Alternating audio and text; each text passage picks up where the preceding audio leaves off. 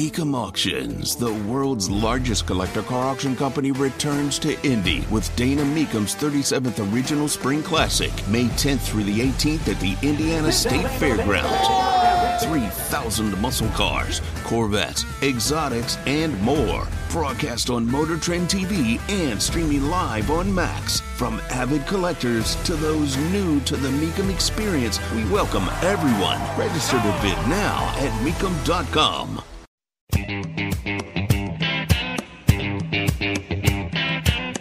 Live from the heartland and the crossroads of America, it's Tony Katz Today. I'm Andrew Langer, coming in live and hot on WIBC. And for Tony Katz Today, we got a great show coming up. I'm going to keep talking just in case somebody can hear me out there. In any case, we got a great show today. And we got Bonner Cohen from the National Center for Public Policy Research joining us in just a few minutes. Eric Rourke from Numbers USA going to hit us all to what's going on with the president's visit to the border. Ellie Gardy from the American Spectator going to join. Tim Lee from the Center for Individual Freedom as well going to join us. And Scott Shepard from the Free Enterprise Project. All of them going to join us today. Oh, Barry Hinckley, who's got some project called the Redeclaration of Independence as well. Oh, and a little-known figure you may be familiar with, Tony Katz, going to join us live from Israel today on his trip. Yeah, Tony, as you know, is in Israel. I am here. I am in for him. As I said, I am Andrew Langer. You know, you can contact the show if and you want. You can contact the show. You can contact me while I'm on the air. Facebook.com/Andrew Langer Show. That's how you get a hold of me here. Then, of course, you can also at me on Twitter, at Andrew_Langer on Twitter. So go and check us out there as well. Always glad to be joining you here with the show. And listen, I should have teed this up earlier, but, you're dealing with some technical issues behind the scenes.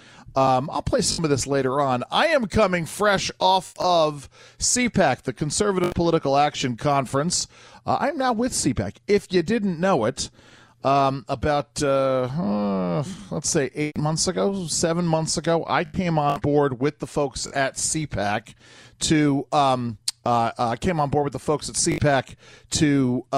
head up their new Center for Regulatory Freedom. Well, Carl, if you're there, this is good. Carl, if you can just get ready in a second for cut number 1, just let me know if you got it. I sent it over to you this morning. I'll tee it up in a minute. So CPAC happened over the weekend. Tony could not be there.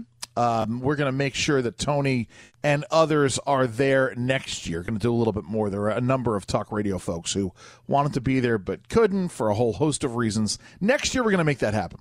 So anyway, I'm now on board with CPAC as director of their Center for Regulatory Freedom. And what that means is this is an effort to sort of push back, to push back against the administrative state. And I've done breakout sessions in the past. This year was the first year that I actually was on the main stage. As clear as I can think about it. By the way, we figured it out. This, I believe, was my 20th CPAC, which I'm sort of wrapping my head around. Even worse, it was not my 20th CPAC in a row. I mean, I've been going to CPAC. How many times can I say CPAC? I've been going to CPAC probably since 2000. So 24 years ago. In that time, I've missed a handful here and there. But I think we figured out that it's my 20th CPAC, first time on the main stage. And I did a panel on regulation and on healthcare and on technology issues with Steve Moore, who, as we all know, one of President Trump's major economics advisors, with former Congressman from Georgia, Doug Collins, and with Brendan Carr, who was an FCC commissioner. And we talked about a number of different things. We talked about, what did we talk about? We talked about issues having to do with something called margin rights, which I'll get into more over the next couple of days. In fact, we may get Doug Collins to join us in the next couple of days to talk about that. A real dastardly situation happening with prescription drugs. We had Brendan Carr talking about DEI and wokeism. And by the way, we got some great clips of Kamala Harris talking about DEI later on in the show. Talking about things going on at the FCC. But we talked with Steve Moore about regulation and the economy. Here is Steve Moore with a question from me. Cut number one. Regulation is a tax on the American economy. The increase in the inflation rate did not happen by accident. By the way, when Donald J. Trump left office in January of 2021, the inflation rate was 1.6%. Right. In 18 months, I don't know how he did this. In 18 months, Joe Biden took the inflation rate from 1.6 to 9.2%. Do you think this is intentional? Are they trying to screw the economy up? Because if they were trying to, they couldn't do a better job.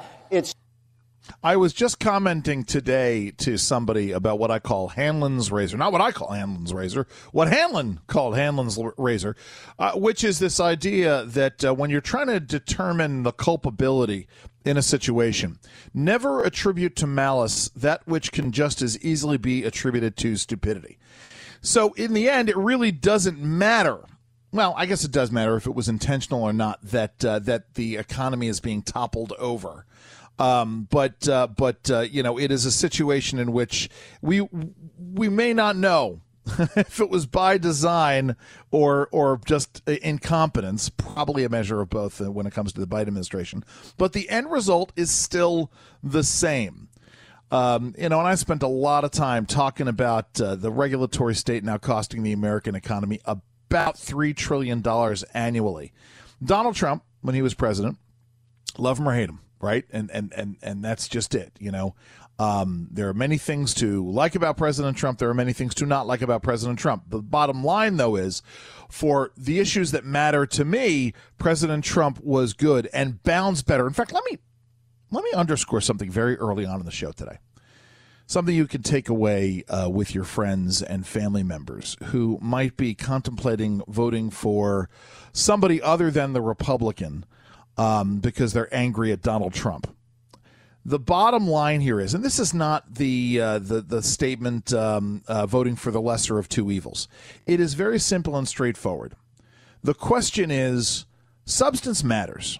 I'm not going to say that Donald Trump is a substantive person, but he governed in a substantive manner. His administration accomplished a great many things of a substantive nature. And so when you're making these choices, if Donald Trump delivered, or Donald Trump's administration delivered on the vast majority of the substantive issues that were important to you, then vote for Donald Trump. Because voting for Joe Biden is going to get you more of the same of what we have today. Now, what do I mean by that in terms of regulation? Again, to sort of tee it up early on for you. Donald Trump kept regulatory costs constant. Now, Steve Moore and I, he is talking about reducing the cost per family. I don't know what those numbers are. I'd have to go look. But when Donald Trump came into office, Barack Obama had essentially doubled the cost of the regulatory state in 8 years. It went from $1.1 trillion when he took office to $2.25 trillion when he left office. Doubled the size. And what that means is it's the fingers of government getting into everybody's business. All the little things and the big things the Obama administration did. Donald Trump came in, changed the posture of the regulatory state, and kept. Now, I would submit that he didn't cut regulatory costs, and that's important. I'm sorry, he didn't cut that. He didn't reduce that $2.25 trillion number. And it's important because I believe that this regulatory glide path is an important thing, right? If Donald Trump wins election next year and he just keeps regulatory later this year, and he just keeps regulatory costs constant, if we don't grow the regulatory state between now and 2030, my estimates are that the regulatory state will cost the American economy $7 trillion if we keep on the trajectory that we're on. Right now, it's $3 trillion. But Joe Biden and Team Biden has added about three-quarters of a trillion dollars, of a trillion with a T, dollars to the regulatory state. If we keep on that trajectory, the regulatory state will cost us $7 trillion a year, which is a vast number to contemplate. Essentially double the size of the federal budget right now, a little less than double, given how much we've increased spending. If we keep it constant, if we manage to keep it constant between now and 2030, we can save the American economy $4 trillion in regulatory costs overall. And that's that. And anyway, not that I want to go all down the road in terms of numbers and opportunity costs and things like that. Anyway, that was my panel over the weekend at CPAC. Very excited. It was a great time. I'm sorry Tony missed out. Of course, he's doing great work over in the Middle East now. He will be joining us at 1:00. Joining us when we come back will be Bonner Cohen from the National Center for Public Policy Research to talk about some of these economic issues. I'm Andrew Langer in for Tony Katz. This is Tony Katz Today. Whether it's audiobooks or all-time greatest hits, long live listening to your favorites. Learn more about Kisqali Ribociclib 200 milligrams at KISQALI.com and talk to your doctor to see if Kisqali is right for you.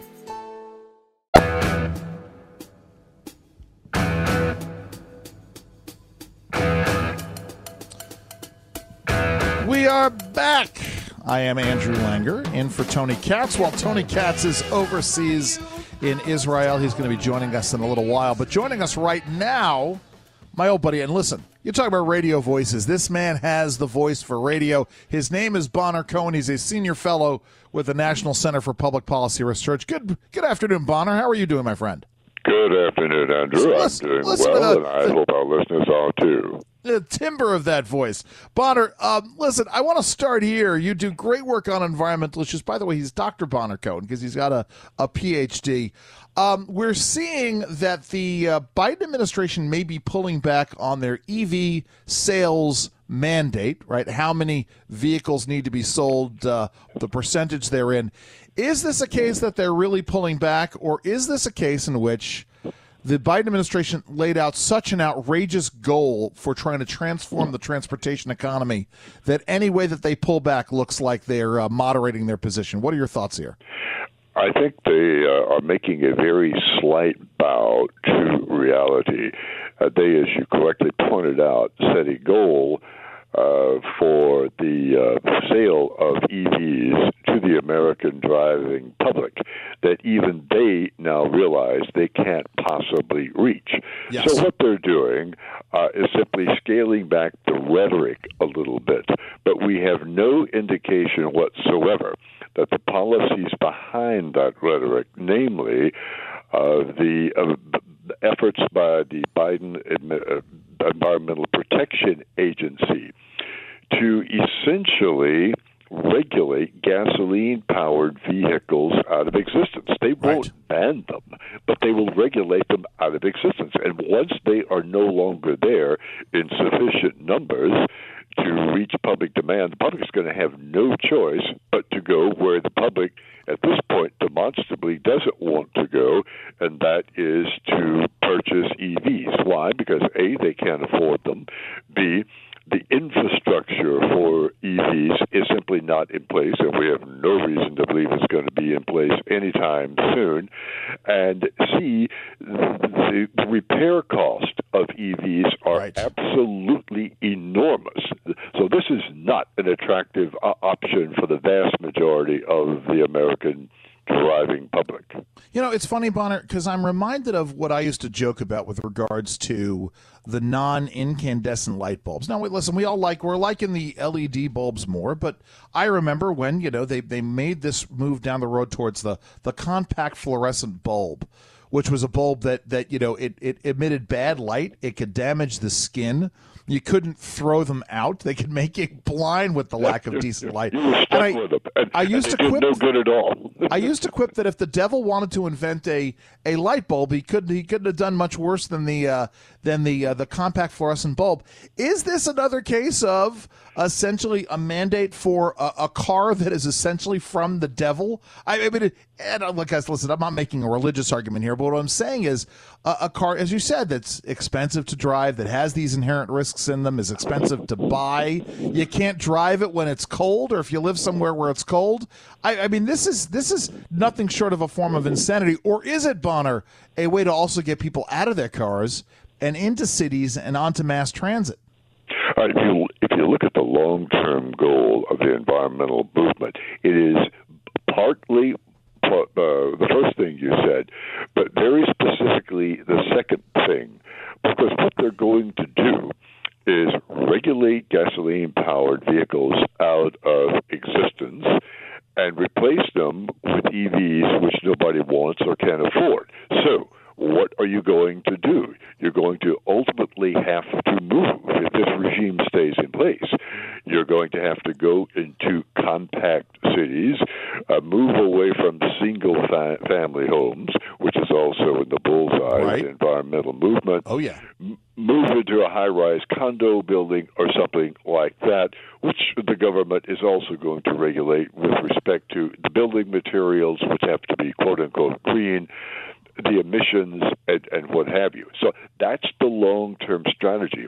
All of this has absolutely nothing whatsoever to do with saving the planet from man-made global warming, but everything to do with control.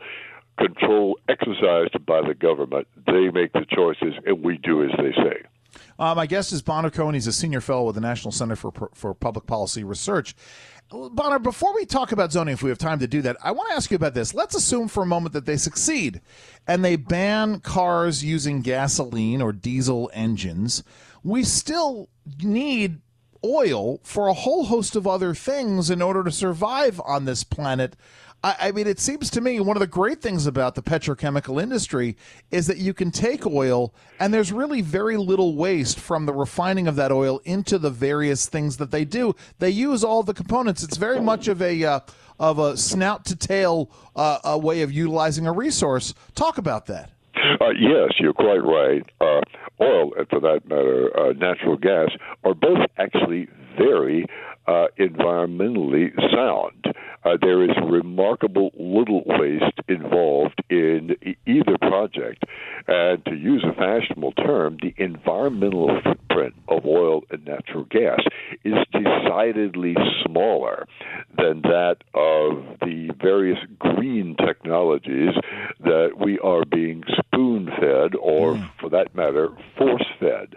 That includes wind and solar panels, which are largely controlled, the raw materials that go into them, by the People's Republic of China, which has a stranglehold on the supply chain that go into both, just as the People's Republic of China has a stranglehold on the raw materials that go into EV batteries and other batteries used as backup for wind and solar power when the wind doesn't blow and the sun doesn't shine.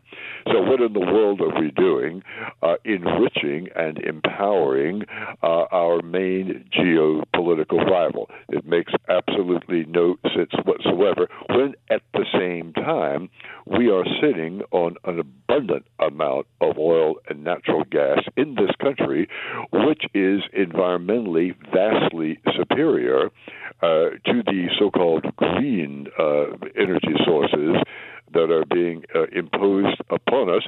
They are also much more reliable, and for the average American family, they're much more affordable.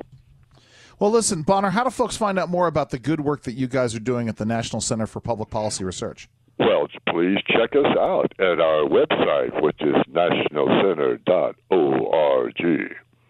I appreciate that. Nationalcenter.org. Bonner Cohen, thank you so very much for joining us today. Well, thank you, Andrew. I enjoyed being here. I appreciate that. And so I want to just gin on something because we've got a couple of seconds left before we go to the break here.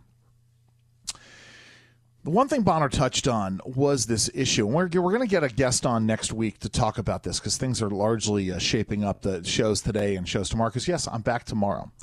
When Bonner says that the environmentalists are going after the local single-family home, he's not overstating the case.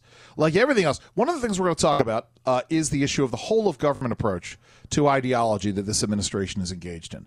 The idea of using multiple targets, multiple agencies, multiple efforts to go after the same ideological goal, whether or not it is to reshape the economy, the energy economy, the sector here, whether it is to go after religious freedom, whether it is to go after and try to get price controls on drugs. And so one of the things in terms of this ideological goal that they're working on is the feds with their colleagues in the environmental community are working overtime to change local zoning laws and to find ways to change local zoning laws, whether it is to get involved with the organizations that create zoning laws or to engage in environmental efforts and grant efforts. But the bottom line is they want you out of your homes in the suburbs and into the cities. Listen, when we return, we're going to be joined by Eric Ruark from Numbers USA. President Biden is visiting the border. Folks are very, very unhappy about that. You can get a hold of me at Andrew_Langer on Twitter, Facebook.com/Andrew Langer Show. This is Tony Katz Today.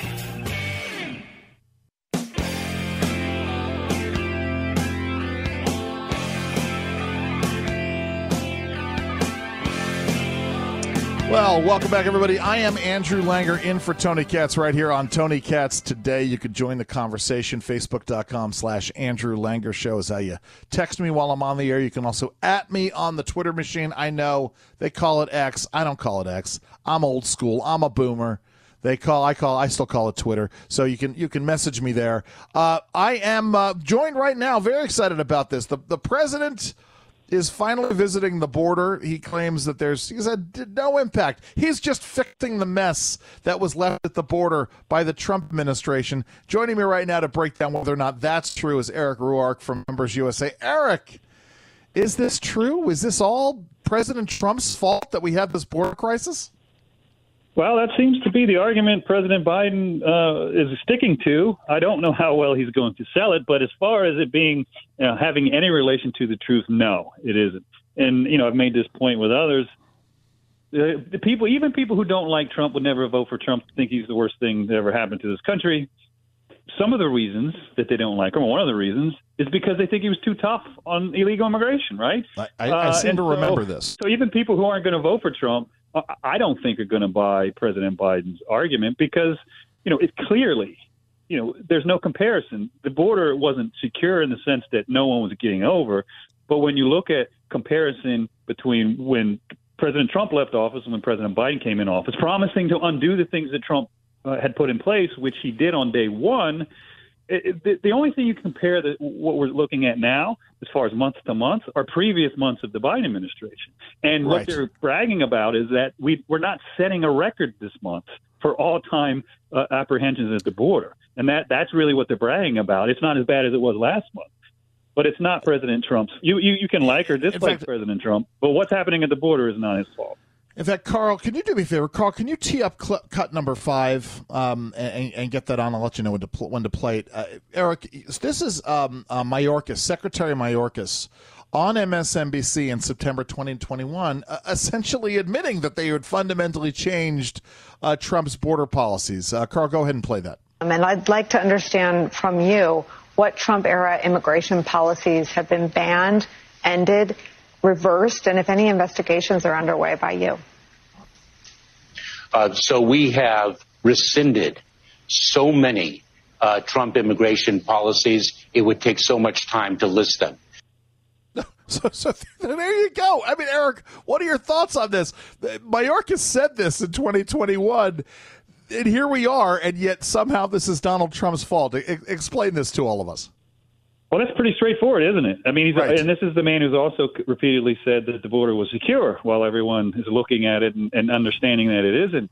And that's for us at Numbers USA, we're the policy guys. So we see what they're doing. And when they came in and just basically opened the border up, we thought they can't keep this up, right? Because the political blowback is going to be so great. And of course it was, but it took them 3 years to even pretend to take it seriously. And it was only a couple of weeks ago, if you remember, that President Biden actually said, well, there is a problem at the border. It's not my fault, and Congress needs to act. And if they don't act, things are going to fall apart. And so he's blaming Congress for failing to act when he has the powers and the authority and the resources to do something about it. But the failure in the Senate of the Senate bill, which was a terrible bill, right? Again, that became Donald Trump's fault, as opposed to it was a terrible bill. And there was a good bill that's already passed the House, H.R. 2, Secure the Border Act.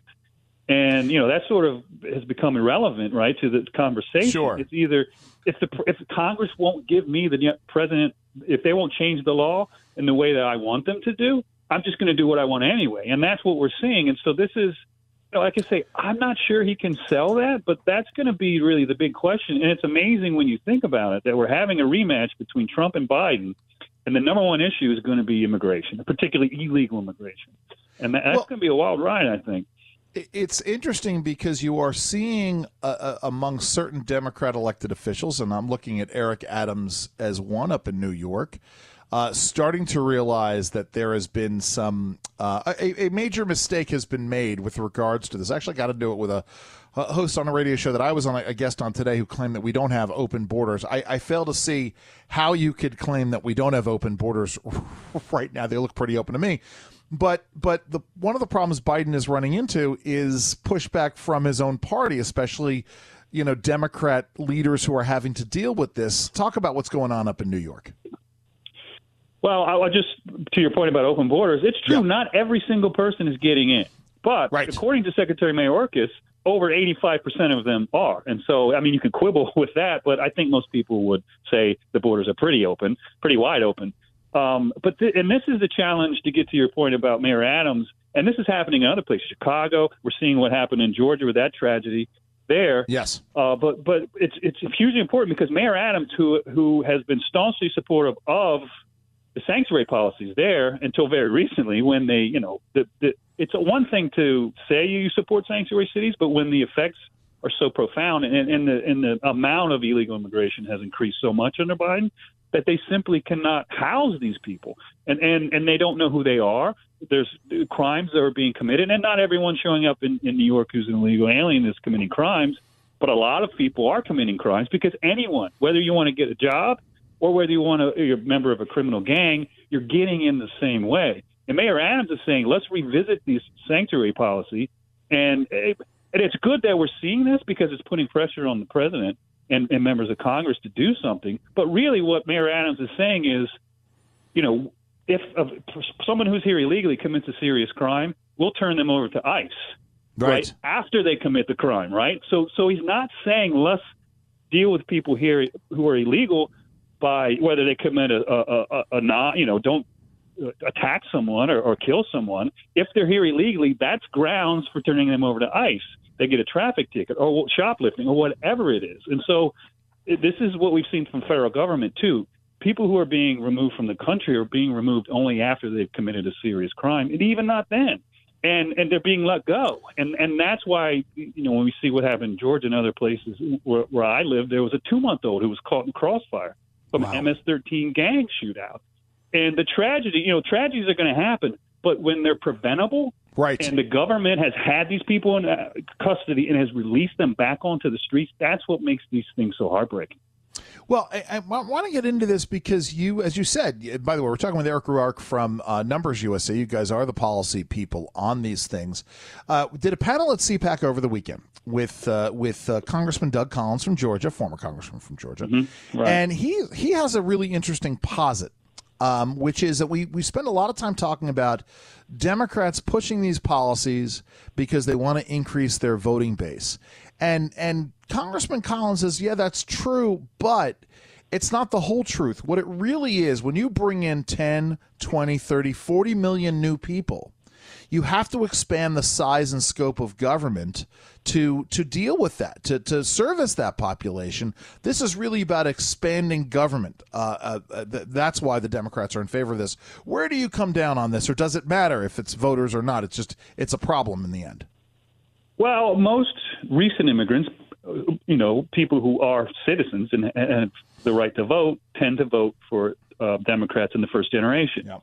That's true, and that changes over time, but it takes a long time before they stop voting Democrat, them, the children or grandchildren. But it's also important to note that the size of the state's population determines how many seats, representation in Congress and the House, and also the way federal funds are allocated.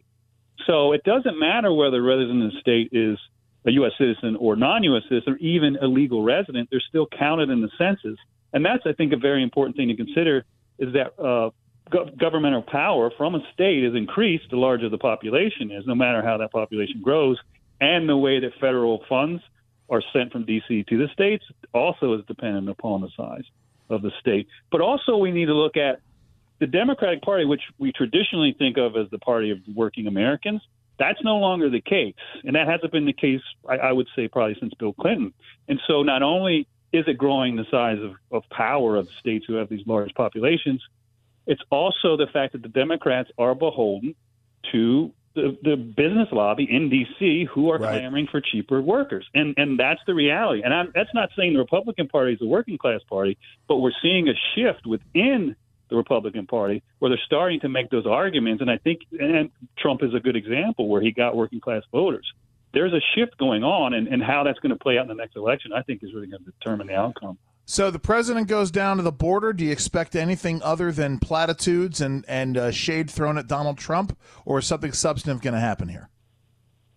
I think President Biden's going to say, this is Trump's fault, and people are going to, whether in the media, whether or not you're in the Biden camp, depends on how you're going to report on that. I think what we really want to look at is Trump's messaging.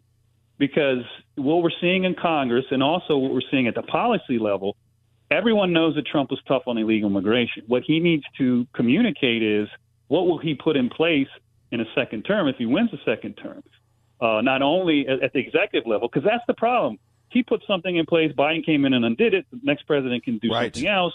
We need permanent fixes, and you have to be able to work with Congress. And I think for President Trump, his platform that he offers, here's what I want to do as far as legislatively, and here's how I'm going to get it done. I think that's the challenge for President Trump, not convincing people he's tougher, but convincing them that he has a plan of action and he can implement. Eric Ruark, how do folks find out more about the good work you guys are doing at Numbers USA? NumbersUSA.com. Go and check that out. Eric Ruark, thank you so very much for joining us today. Thank you very much for having me. You're welcome. So when we return, we're going to be talking more about this immigration issue. I got some great clips to play. Corinne Jean-Pierre talking about the president going down to the border. I'm Andrew Langer. This is Tony Katz Today. Whether it's audiobooks or all-time greatest hits, long live listening to your favorites. Learn more about Kisqali Ribociclib 200 milligrams at KISQALI.com and talk to your doctor to see if Kisqali is right for you.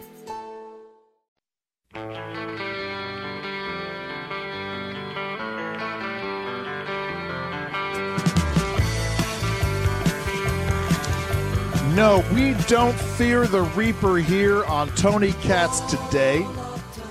I'm Andrew Langer. I'm in for Tony today and through next week. So glad I can join you all on this quest. Tony's going to be joining us in just a couple of minutes here. Following on the heels of Eric Ruark being on with us from Numbers USA, I want to play this. It really is a form of gaslighting what this administration is doing vis-a-vis not accepting culpability for their own policy decision-making. Here is this morning, Corinne Jean-Pierre, the White House spokeswoman, was on, as I said, CNN. Here she is talking about Biden's trip to the border. Let's play number 2. The American people are going to hear directly from President Biden today about what he has done to continue moving forward in dealing with this issue and how Republicans have gotten in the way. No. Here's the thing. We didn't get into this with Eric Ruark. A little bit. I mean, Eric kind of teed this up, which is to say that one of the few powers that the executive branch has delegated to it is national defense. And the president has all kinds of powers that Congress has created by statute to give the president power to deal with securing the border. And so the buck stops with him. As we said, something, once again, let's play cut number 5 to hear what Mayorkas had to say in 2021. And I'd like to understand from you what Trump-era immigration policies have been banned, ended, reversed, and if any investigations are underway by you. So we have rescinded so many Trump immigration policies, it would take so much time to list them. Yes, this is what they did. They came in. Donald Trump was a big old meanie towards migrants, especially those migrating here illegally. He was just a big old meanie, and we needed to deal with it. So there are too many Trump-era policies that we rescinded. This is what he said, the Secretary of Homeland Security. Too many to count, too many to list here. And yet Donald Trump and the Republicans are the ones standing in the way of this crisis. And of course, if the press were meaningful, they would press her on this. Now, one of the things that Eric mentioned was this situation down in Georgia. The student, Laken Riley, who was killed by an illegal immigrant last week. And so Corinne Jean-Pierre was asked about this as well. Let's play cut number 3. One of the things that some Americans are focused on are crimes that are allegedly being committed by migrants who are in the country illegally. There was the death of Laken Riley in Georgia. There's been an arrest made there. Republicans are directly blaming President Biden for this. Republican Senator Josh Hawley said, quote, "These deaths are on him." What's the White House response to that? So first of all, I want to offer our condolences to the family of Laken. I mean, this is a horrific loss for any family, and obviously, if whoever is found guilty, we need to make sure that that happens. And obviously, we don't want to see anything happen like that again. But here's the thing: we have done the work to make sure we're dealing with a broken immigration system. The Republicans have gotten in the way. I mean, that's just first of all, we've got to make sure once he's found guilty, we need to make sure that happens. I don't even know what that means. I mean, that's just gobbledygook. That's just word salad. But the reality is that before Joe Biden took office, we had the border under relative control. Eric Rourke is correct. You know, people would get through. And this myth that they're saying that the border is not open because they're catching 15% and sending back 15% of the folks who are migrating. I'm sorry, I think he said 15, maybe it was 20%. No, it was 15. He said 85% of the folks coming over are being allowed to stay. That's millions of people. And it's just a numbers game, right? I mean, this is the thing that bothers me about what Corinne Jean-Pierre is saying, is that in the end, you know, she's right. There are tragedies, and there's always going to be crime that occurs. But you know something? When you let in 10, 20, 30, 40 million new people into the country illegally, and they're not vetted, and we don't know who they are, we don't know what their backgrounds are, the numbers of crimes are going to go up. Maybe not as a proportion, but let's just say the sheer numbers themselves are going to go up. And the severity, it's just a matter of playing the odds. The severity of those crimes is going to be more and more horrific. That's a problem. Listen, maybe I'm biased in all this. I watched oh good Lord, not Scirocco. Oh, good Lord. The Josh Brolin movie. I watched Day of the Soldado yesterday, and Sicario. Sicario, that was the first one, and then Sicario 2, The Day of the Soldado. So it's all very, very fresh in my mind about dealing with these issues and the horrific nature of the crimes. Listen, when we return after the 1 p.m. news, going to be joined by our good friend and host of this show, Tony Katz, coming to you live from Israel. So very glad he's joining us. Ellie Gardy from the American Spectator as well. Tim Lee from the Center for Individual Freedom. You want to drop me a note while I'm on the air, Facebook.com/Andrew Langer Show or @Andrew_Langer on X. This is, of course, Tony Katz Today.